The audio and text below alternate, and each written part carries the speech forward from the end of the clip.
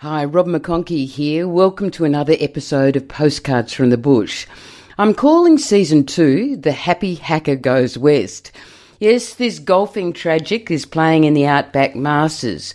Between games in Charleville, Quilpie, Blackall, Hughenden and Longreach, I'm meeting up with some of the folks, the artists, the farmers and the townspeople, and so many more. Hope you'll join me.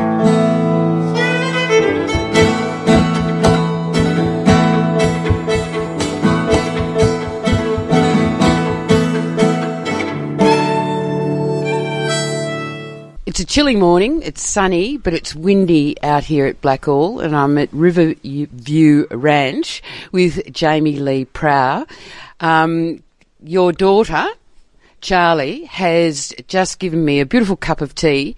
How did your daughter, Jamie Lee, get her name? Who's she named after? Oh, she's named after my grandfather, Charlie Prow. And Charlie Prow is about 80? He sure is. 80, still thinks he's 25, Robin. And he's famous in this town. He is. He's sort of known as the Bart Cummings of the bush out here in Western Queensland. He's been around the ridges for a while in the racing game, training many winners, but even so, he used to jockey them before his knees went bad. So, yeah, he's well known around the ridges. But he's very famous. And tell me about the famous horse he trained and rode. So I guess, his biggest story is his affiliation with the racehorse Miss Petty, and she and him together broke the Australasian record for 22 consecutive wins straight. This was back in the early 90s, and it wasn't beaten until Black Caviar come along and then Winx. So that's the tie with those horses to Outback Queensland. And horses were his life. They are, and they still are. He's 80 and he's still training racehorses. While there's a lot less horses down in his back stables than there once used to be, he insists that it gives him something to get out of bed for every morning. He was at the Ilfracombe races just over the weekend. Yeah, he sure was. He loaded up and took a couple of horses over there. He still likes to run them around the track, that's for sure. And he imbued his love of horses to you and your family? Definitely. I think, we've inherited the horse gene. We're all too big to be jockeys, unfortunately, but we certainly love the animal, and it's been a part of my mother's life. My uncle, he's a drover, one of the best-known drovers around the region, I love them. That's what I spend all my spare money on, and my daughter loves them too. And what is it about riding and horses that you love? Oh, look, for me, I guess they've been a part of my life right from day dot, so it is just a way of life. I couldn't imagine life without them, but, with all the hustle and bustle and busyness of life, there's nothing like coming home and throwing the saddle on a horse and going for a ride down the river here. It gives me great enjoyment. You were part of the foundation back in 2014 when the drought was really bad of an outback barrel racing circuit around Western Queensland. Tell us about that. Yeah, so my friend Jolene and I, we sort of noticed that horse events right across Queensland were getting cancelled, like camp drafts and rodeo and all those sports, because no one had access to stock with the drought. So us horse lovers were all still feeding our horses every day, and we thought, gee, we got to use them, So we wanted to introduce the concept of divisional barrel racing out here in central Western Queensland, and it grew, and they came, and it's one of the biggest clubs now servicing our region. Your daughter Charlie was saying to me that she's only 10, going on 11. She loves barrel racing, and she really gives you a run for your money. Yes, I'm fairly used to the fact now that my daughter beats me most weekends, and she's very competitive in nature. But it's great because it's for all levels and abilities of horse riders, and it allows it's an open competition as well. It sort of just brings out the best in what we've got here in Western Queensland. Charlie was explaining to me that you do a cloverleaf. Yep, it's a cloverleaf pattern around 3 drums. Aim of the game is to keep all the drums standing. If you don't, it's a 5-second penalty added to your time. The quickest time wins. And it's just a growing sport. It's a family sport too. It is, and I think that's the key as to why it's been so popular. It is a really family-friendly sport. Lots of families follow our circuit and, have little riders from all ages, including grandmas. And, it's nothing to go there and there'd be 3 generations of riders all competing together. And that's what's wonderful about it. It sort of has become a bit of a family on its own, and everyone looks forward to the weekends where we all get together. And I think that's been really important in the drought too. And you went down as far as Cunnamulla last weekend? Yeah, we took the club. So we've just kicked off a new series last weekend in Cunnamulla, and we head to Longreach in a couple of weeks. So, yeah, we certainly cover some country, and all our competitors do as well. You've taken on the presidency again of this event. I mean, you've got 3 kids. You've got two. You've got 2 kids. You've got a full-time... Oh, and the husband. And... But you love it. You're smiling when you talk about it. I love it. And what I love is I've seen a lot of riders new to the sport or new to horse riding, especially the kids, and just watching them grow and get faster and beat us all eventually. But that's what I love. I just love seeing how much it grows confidence and self-esteem in people, and it's a great sport to be a part of. Horses are amazing because they're often used for therapeutic purposes. I mean, for kids, disabled kids or kids with autism. What's that relationship that a child or an adult builds with a horse? I think it's because you know that you are solely responsible for this animal. I think, and that's why they're great for kids, because you've got to instill that responsibility and make sure that they care for that large animal. But, horses can't communicate with voice, so you've really got to earn their trust, and I think that's what makes the partnership very special and that bond, and I think that's why that's so healing for the soul. And if you're not a good talker or you're not the most confident person, but you can win a horse over, you've got a friend for life, and I think that's what makes horses so special. Now, do you think Charlie will be the next proud jockey?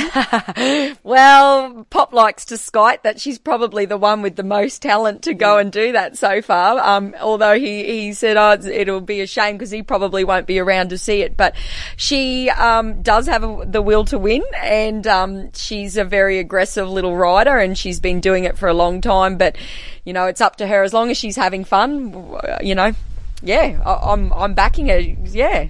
Next, Michelle Payne. What's it like getting up at 4:00 in the morning in a Blackhall winter to go and train horses? Well, obviously I'm not in the racehorse game for that reason, but no, I've seen my grandfather do it for decades, and it takes pure commitment and dedication to want to do that. But obviously, again, it's the love of the animal, and he always goes home from track and has his cup of tea, and Nan's got the kettle boiled for him, and he still doesn't eat on race day morning. Even after all these years, he won't have breakfast on race day morning. But no, it takes a lot of commitment and dedication. But again, I just think once you're in love with horses, that you're hooked. This is Postcards from the Bush, and I'm calling this season The Happy Hacker Goes West. I'm Robin McConkie. Stay with me and enjoy.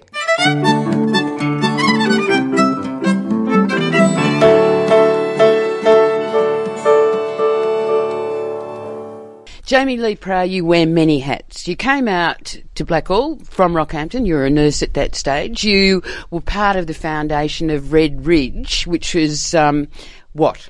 Red Ridge is a regional arts and cultural organisation, and it extends right across Western Queensland, looks after 15 local government areas. So, I did. I came out I grew up here in Blackhall, born and bred, and went away. And how many generations? 4 generations there are of us, or 5 now because we've all started having kids, so there's 5 generations. Yeah. But so I came back here as a nurse initially and worked at the nursing home and the hospital, and then had the opportunity to go to Red Ridge, and it was fantastic. I got to see a lot of people, do a lot of things, and we sort of helped launch this the start of the interest in fashion, and to see where that's going since the last sort of 2 years. It's amazing. What does community arts in the bush mean? Well, it's really important, out here, because we're so isolated and and without community events or community activities, which is usually through the arts. That's what brings people together. So out here, the arts is a way of celebrating our culture and bringing our communities together, and that's showing just how vibrant our communities are. And the range of arts that you do. I mean, you spoke about Red Ridge Fashion, but there are many arts. I went to the Regional Flying Arts. There are workshops, art courses, so much out here. There is so much. We have lots of regional artists, lots of arts businesses. It's everywhere. And again, it just goes to show how vibrant Western Queensland really is. How important is government support for these things, or is it more done by the local impetus and the local enthusiasm? You definitely need local champions to help drive these projects, but, government certainly helps, and those regional arts development funds help bring a lot of things into the community. But what I think is so exciting about what Red Ridge does, it actually helps to grow what's already existing here, and it really helps grow our emerging artists and our cultural capacity instead of always flying people in. So I think that's what's more exciting about what the work that Red Ridge does. Yeah. And developing businesses out of the arts, is that part of it too?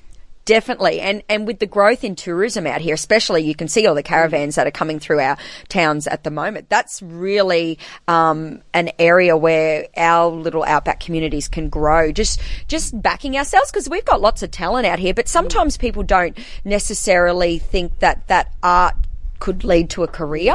So I'm hoping with all this tourism buzzing around that it can help grow that confidence in people to actually, grow their art business, because it can work out here. I've been a bit involved with Buy from the Bush Queensland, and I know that they are really supporting small business in regional areas. Is that support from the city important too? Oh, definitely. And I think that's where I think with COVID and the whole social media has been that whole platform has been upped a lot. I think it's been great for the bush, because it's actually opened up an even playing field for our little businesses out here to target a new audience that actually want to make sure their dollar is spent somewhere useful. Yeah. One of your other hats, and your more current hat, is with the Regional Council and Community Development. But I'm really excited about the circus history of Blackall. Where does it come from? So another one of these great things to grow out of COVID is our ladies at the Historical Society have been working with a Perry Circus family descendant to really unearth all the local relevance and stories with our connections with one of Australia's greatest circuses. So Robert Perry, a descendant from the Perry Brothers Circus, donated a jumbo elephant, which you'll see in our park, and everyone's thinking, well, why is there an elephant in the park? But it's because the Perry Brothers Circus actually started here in Blackall. Really? Yeah. Well, I can't say that. Halfway between Blackall and Tambo. So George Perry was an ex-convict, owned a pub in the scrub between Tambo and Blackall, ended up trading the pub for a bullock team to take his circus on tour. So he obviously was known for his horsemanship skills and training horses to do amazing things. And then he collected exotic animals, and so all that starts here. And a little girl from Blackall, Mary Ellen Atkinson, actually ran away with the circus. And she was a contortionist. She was one of Australia's first female contortionists. Yeah. That's where people get through tennis rackets and things like that. That's it. That's a handy skill to have out here, isn't it? And what about developing the whole concept of the circus theme in Blackall and taking it to the people? So the council and Red Ridge and lots of eager community people have been sort of working together, because we've realised, well, circus is our point of difference out here. There's no other outback town that you'll see with a giant elephant in its park and such a connection to Australian circus. So we're looking to grow those themes and just help integrate it into our community in this day and age, and see where that takes us. You're talking about even possibly developing some sort of performance arts centre so that kids have got the opportunity to learn circus. Yeah, that's the ultimate goal, where we would really love to see this theme go. We think a performing arts centre in the outback, with a performing museum, so to speak, of Australian circus would just be amazing. I'd like to see a Blackall version of the flying fruit fly circus. Yeah, that'd be great. We're all working on it. We've got lots of talents hidden around here, so we just need to bring them all together on stage. Yeah. Is it because you've been here, your family's been here for 4 generations? What drives you with this community spirit that you have? I guess even when I look back and when I was younger, I was educated here and everything. I've always loved where I come from, and I've been really proud of that. And even when I did move to the city, I always still remembered where I came from, and it was always the desire to get back here, especially when I had children myself. And I just think in order to receive, you need to give in life. And I think I've had the great honour of nursing a lot of the people that once run this town, which gives you some lovely wisdom and appreciation for those that served before us. And, I think that's no matter what career or outside of work thing I do, I try to, I'm just taking over the baton, I guess, and I hope those younger than me do the same. But it's just our turn to do our bit around here. Jamie Lee Proud, thank you very much. I love your pups. You've got a little tiny... It's a circus out here, Robin.